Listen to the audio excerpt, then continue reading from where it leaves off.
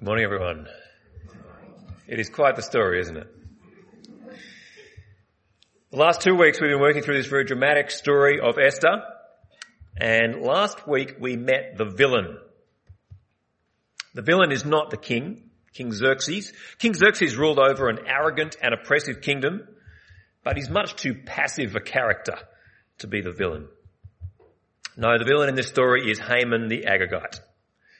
He came from a family line that had set itself up against the people of God, set themselves as enemies of the Lord. Last week we saw Haman end up in highest public office in the Persian Empire, and to use that position to set in motion a plan to destroy God's people entirely. Haman is the villain in this story. Last week we saw his rise to power, and today we heard about his downfall. What a downfall it is.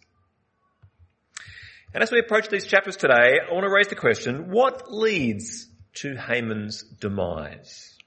What is it that brings him down? Now, there's a bunch of factors we could point to. We could point to Esther's courage, her decision at the end of last week's passage to stand up, identify herself with God's people and risk her life to save them. Or alternatively, we could point to Esther's wisdom. Instead of marching straight into the king's throne room and saying, "I'm a Jew, save my people, please," she bides her time. She strategizes carefully. She waits till she's in a strong position to get what she asks for. Or, of course, we can point to the hand of God behind the scenes, orchestrating seemingly random events to protect and preserve his people. There'll be more on that next week. All of these things are factors. But as we look at Haman as a person, there is one obvious major factor that leads to his downfall. It is his pride. We're going to zoom in on that factor today and see what we can learn from it. Because pride is deadly. It's still deadly today, and none of us is immune. Just pause there and say, this projector doesn't do red very well. This looks really great on my computer screen. If it's a bit hard to read, sorry. I tried. What is pride exactly? Now, C.S. Lewis is a writer with some great insights on this topic, and I think he gives us a good definition when he refers to the ruthless, sleepless, unsmiling concentration upon self, which is the mark of hell. Pride is a concentration on self. Self-absorption. Tim Keller helpfully points out that because it's about this concentration on self, pride can express itself in two quite distinct forms. The first form is the best known. It's the superiority form of pride. This is where I'm puffed up by the conviction that I'm better than others. I'm looking around and seeing, yes, that person respects my intelligence, that person admires my looks, that person appreciates my work, that person wants me in their social scene. I'm getting all the ticks. I'm doing the calculations and the numbers are in the black. It feels good to be on top. That's the superiority form of pride. But there's a second form of pride. It's the inferiority form of pride. This is when you're doing all those same calculations. Did she compliment my outfit? Did he notice my extra work? Do I think that I performed better than the rest of the team? When you're asking all these questions and the results are in the red. And you're crushed by the conviction that you're not as good as others. You're always beating yourself up because of the way you don't measure up in other people's eyes or quite possibly your own eyes. And it all comes from that intense concentration on self. This inferiority type of pride, it's probably not so well known, but it's also a type of pride. Both of these forms are about that ruthless, sleepless, unsmiling concentration on self. And both versions are deadly. Now, when we look at Haman, we get quite a large-scale picture of pride in action, don't we? It's like a billboard. In Haman, we see pride in its obvious, blatant, easy-to-spot form. But there are lessons for us to learn here about pride in its subtle, hidden, insidious forms also. Back in chapter 3, Haman was made prime minister, the second in command over the whole Persian Empire. But Mordecai the Jew would not kneel down and respect him. When Haman found out about this, he didn't just send a memo or have a word to the HR department to get it sorted out. Chapter 3 verse 5 says he was enraged. This one little blip of disrespect made Haman fly off the handle into a murderous rage that had not just Mordecai, but the whole Jewish people in its sights. So intense was his concentration on self that out of an empire of millions, one person failing to respect him drove him mad. When we get to chapter 5 that we read today, Haman's plan for the destruction of all the Jews has been set in place. He's persuaded the king. The date has been set. The messengers on fast horses have been dispatched, and the royal order has been read out in all 127 provinces of the empire. As far as Haman knows, his plan is going swimmingly. And his social life is going well too. He's just attended a special banquet where it was just him, the king, and the queen. Talk about mixing with the top end of town. It obviously went so well that the Queen has invited him to another banquet tomorrow. He's got all sorts of good things going on in his life. But then, the sight of Mordecai, who still doesn't rise or show fear in his presence, ruins it all. It fills him with rage. Remember, this is Mordecai, whose future destruction has already been secured by royal decree. Haman doesn't look at him and think, oh yeah, your days are numbered. He thinks, I can't believe you still won't respect me. It's eating him up. Chapter 5 verse 11, when he gets home, Haman calls together his friends and his wife, and he boasts to them about his great wealth and his many sons and all the ways the king has honoured him and the 2 banquets with the queen. But he says, verse 13, all of this gives me no satisfaction as long as I see that Jew Mordecai sitting at the king's gate. What a terrible place to be as a person, where you can have all of that, but get no satisfaction. This is what pride does to you. Pride makes you blind. Anyway, Haman's wife and his friends, they have a problem-solving mindset. They don't stop to sympathise, they just tell him how to fix it. They say, set up a great big pole in the backyard. In the morning, go to the king and say, can I please have Mordecai impaled on this big pole? Then you'll feel better, go to the banquet and enjoy yourself. Piece of cake. Mordecai likes the sound of that idea. And he has the pole set up. It is 50 cubits high. That's about 23 metres. The same as a 7-storey building. If you set up that sort of thing around Epping, the neighbours would start complaining about yet another high-rise. It is very tempting to offer you a bit of Freudian analysis of this very tall structure. From Haman's point of view, the height was to make sure that Mordecai's shame and humiliation was seen by the whole city of Susa. This is what happens to anyone who doesn't respect the great Haman. But you and I can see that the height of the pole illustrates the size of Haman's pride. We reach chapter 6, and we see another dimension of this great pride. While Haman has been scheming with his friends and building a giant pole in the backyard, the king has been unable to sleep. And so he orders someone to come and read him his chronicles, the record of his reign. Now, when I first read this, I assumed it was just because it was boring and it's something that would have put him to sleep. But then I learned that, of course, the chronicles were very much an airbrushed account of his reign. They would have included all the good bits and left out the embarrassing failures, much like an Instagram profile. And so this was quite a comforting read as well. But then this week, we were talking about this in my small group, and someone suggested maybe the reason the king couldn't sleep was because he had an uneasy feeling there was some unfinished business in his empire. and he was combing the Chronicles to find it. That's an interesting thought. Anyway, in the Chronicles, the king discovers that some time ago, Mordecai the Jew had saved his life from an assassination plot. And there's been a grave oversight in the kingdom.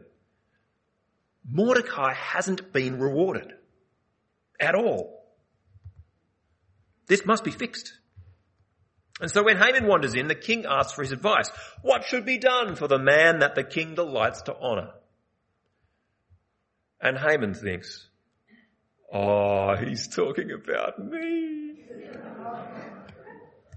Because for Haman, everything is about him. Pride is the ruthless, sleepless, unsmiling concentration on self. Pride makes you blind, and pride makes you a fool. Haman tells the king, chapter 6, verse 7, for the man the king delights to honour, have them bring a royal robe the king has worn, and a horse the king has ridden, one with a royal crest placed on its head. Then let the robe and horse be entrusted to one of the king's most noble princes. Let them robe the man the king delights to honour, and lead him on the horse through the city streets, proclaiming before him, this is what is done for the man the king delights to honour. Pride makes you a fool. Haman is already second in command under the king. No one apart from the king has the power and authority that he has in this vast empire. But it's not enough for him. He's striving for more and more power, more and more honour, more and more. Haman wants to get into the king's clothes. He wants to be on the king's horse. He pretty much wants to be on the throne himself. If King Xerxes had realised that Haman wanted all this for himself, he may well have executed him for treason. Pride makes you blind, and pride makes you a fool. And so Haman doesn't see it coming when the king says, go and do all that for Mordecai the Jew. As it happens, I got to teach Esther to a scripture class this week. The scripture syllabus said that we should teach the whole book in one lesson. Just happened to be 2 days ago. I tell you what, teaching Esther to school kids, you have to tread pretty carefully. Anyway, when I got to this bit, go and do that for Mordecai the Jew, the kids all went, oh. Because we can feel the kick to the guts that this is for the proud Haman, can't we? Missing out on this royal parade for himself is one thing. But having to make it happen for his enemy Mordecai, that's unbearable for someone like Haman. Verse 12 says he went home, his head covered in grief. This is what pride does to you. Not only does a proud person have an insatiable need to be recognised and praised, but a proud person is devastated when someone else gets recognition and praise instead. C.S. Lewis points out that pride in its very nature is competitive. He writes, pride gets no pleasure out of having something, only out of having more of it than the next man. We say that people are proud of being rich or clever or good looking, but they are not. They are proud of being richer or cleverer or better looking than others. If everyone else became equally rich or clever or good looking, there'd be nothing to be proud about. If I'm a proud man, then as long as there is one man in the whole world who is more powerful or richer or cleverer than I, he is my rival and my enemy. By the end of chapter 6, Mordecai's wife and advisors, who were so quick to solve problems earlier on, now they recognise that his downfall has begun. And they recognise that things are going to get worse from here. They're right. While they're still talking, the king's eunuchs come to take Haman to Esther's second banquet. And it will be his last banquet. Second banquet is there in chapter 7. King Xerxes, Queen Esther and Haman are there. The king again asks Esther what her request is, promising to give her up to half his kingdom. And now with herself in good standing with the king, and with the king having just honoured Mordecai the Jew for saving his life, now Esther speaks up. Verse 3, she says, "Grant me my life. This is my petition. And spare my people. This is my request. For I and my people have been sold to be destroyed, killed, and annihilated." The king is shocked. Who would dare to do such a thing? Attacking the queen is like attacking the king himself. In the drama of the moment, the fact that Esther has concealed her Jewish identity all this time, that sort of fades into the background. Who has conspired against Queen Esther and her people? Well, if you look into it, you'll find the edict does have the king's own seal on it. Let's not talk about that right now. Esther points the finger across the room. This vile Haman. His end has come. As the chapter closes, one of the king's eunuchs helpfully speaks up. Sir, just to let you know, outside there is a 23-metre pole set up. Haman was planning to impale Mordecai on it. You know, Mordecai who saved your life and you've just publicly honoured. This seals the deal. Haman ends up impaled on the giant pole he constructed. He gets executed and publicly humiliated before the whole city. Haman's destruction is a destruction he has built with his own hands. Not only the giant pole itself, but all the events that led him to perish on it stem from his terrible pride. Now, this big lesson about pride that Haman shows us is spelt out repeatedly all through the Bible. Comes up repeatedly in the book of Proverbs. When pride comes, then comes disgrace. Proverbs 15, the Lord tears down the house of the proud. Proverbs 16, pride goes before destruction, a haughty spirit before a fall. Proverbs 18, before a downfall the heart is haughty. Proverbs 29, pride brings a person low. We get this message in the Old Testament prophets, especially Isaiah. He promises the eyes of the arrogant will be humbled and human pride brought low. The Lord alone will be exalted in that day. The Lord Almighty has a day in store for all the proud and lofty, for all that is exalted, and they will be humbled. Later on in Isaiah, the Lord promises, I will punish the world for its evil, the wicked for their sins. I will put an end to the arrogance of the haughty and will humble the pride of the ruthless. We get to the New Testament, we find this message on the lips of Jesus. He says, those who exalt themselves will be humbled. Those who humble themselves will be exalted. As we read on through the New Testament, the apostles James and Peter warn Christians that God opposes the proud, but shows favour to the humble. Why does proud Haman fall? Because that's the way God runs his universe. God hates pride. Pride is the root of so many other sins. In many ways, it's the original sin. And it leads to destruction.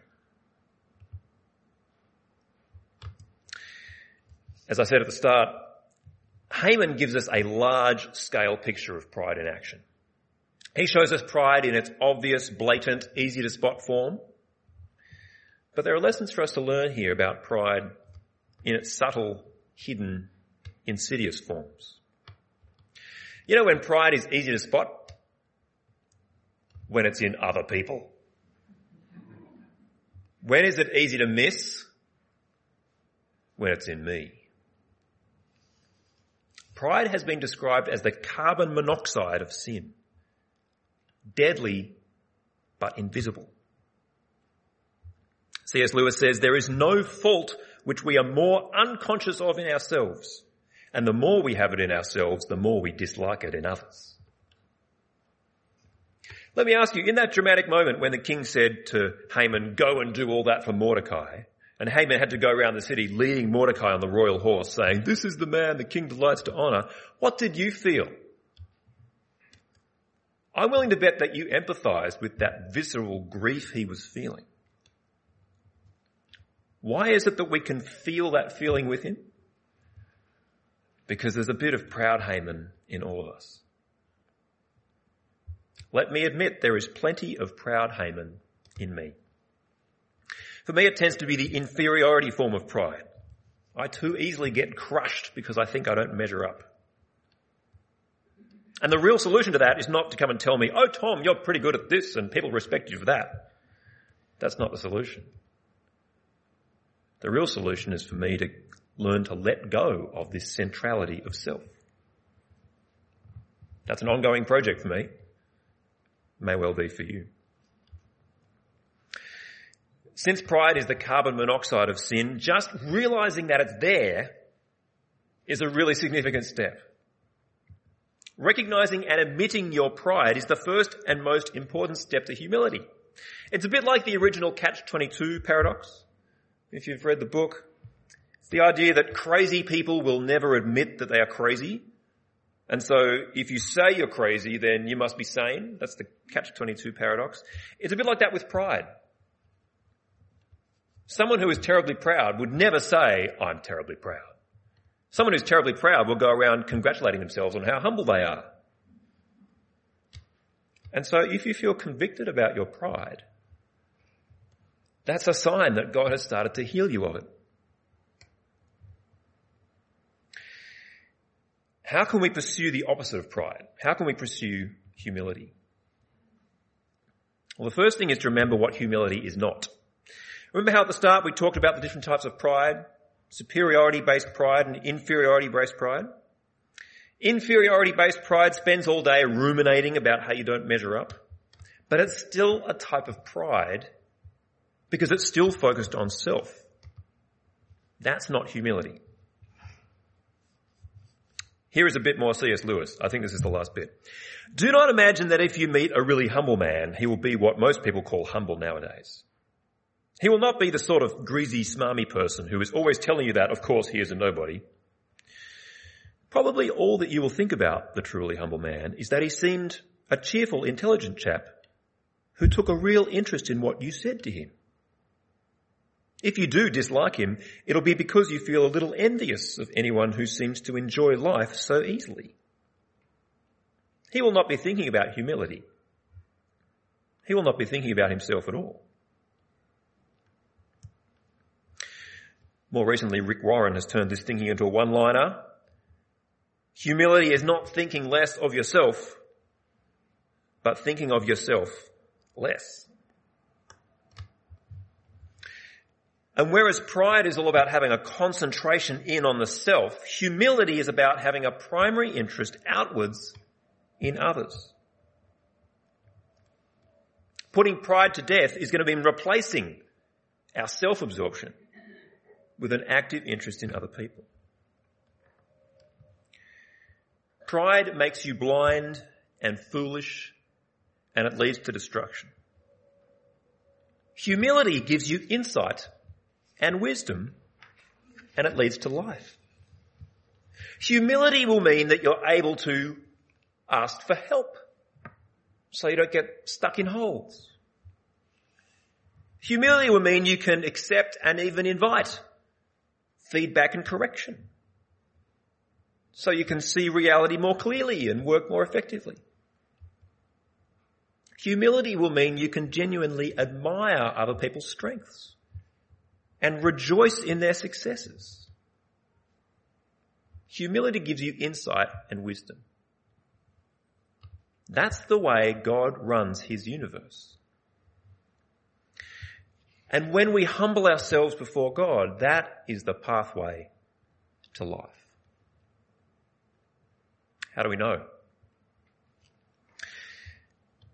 In Philippians 2, Paul urges believers, in humility, value others above yourselves, not looking to your own interests, but each of you to the interests of the others.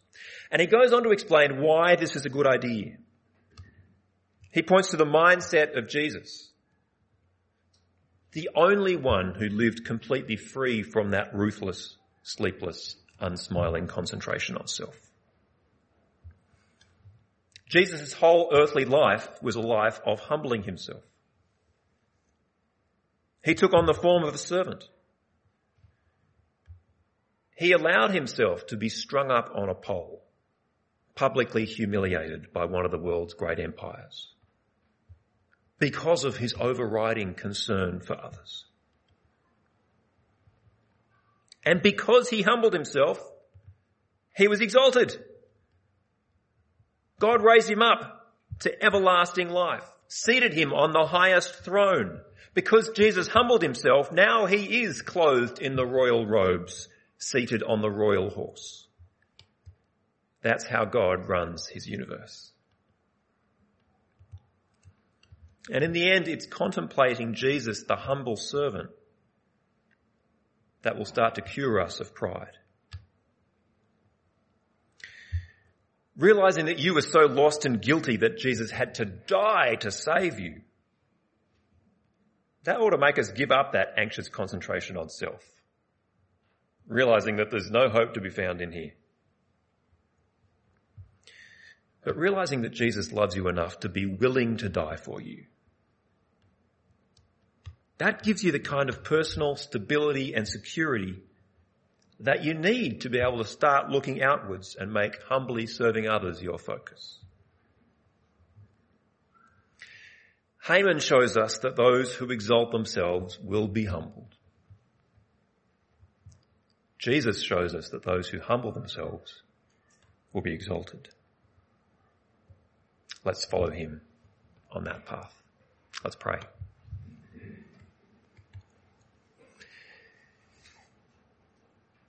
Lord Jesus, you are the only one who has lived free from the trap of pride. You stand out as the one who lived for others and had the joy of that and had the reward for that. Thank you for giving your life for us. We recognize that was necessary, that we had no hope in ourselves.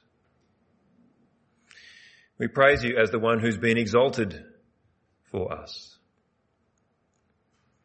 Help us to cling for you, to follow your path and enjoy sharing your glory in the age to come. Amen.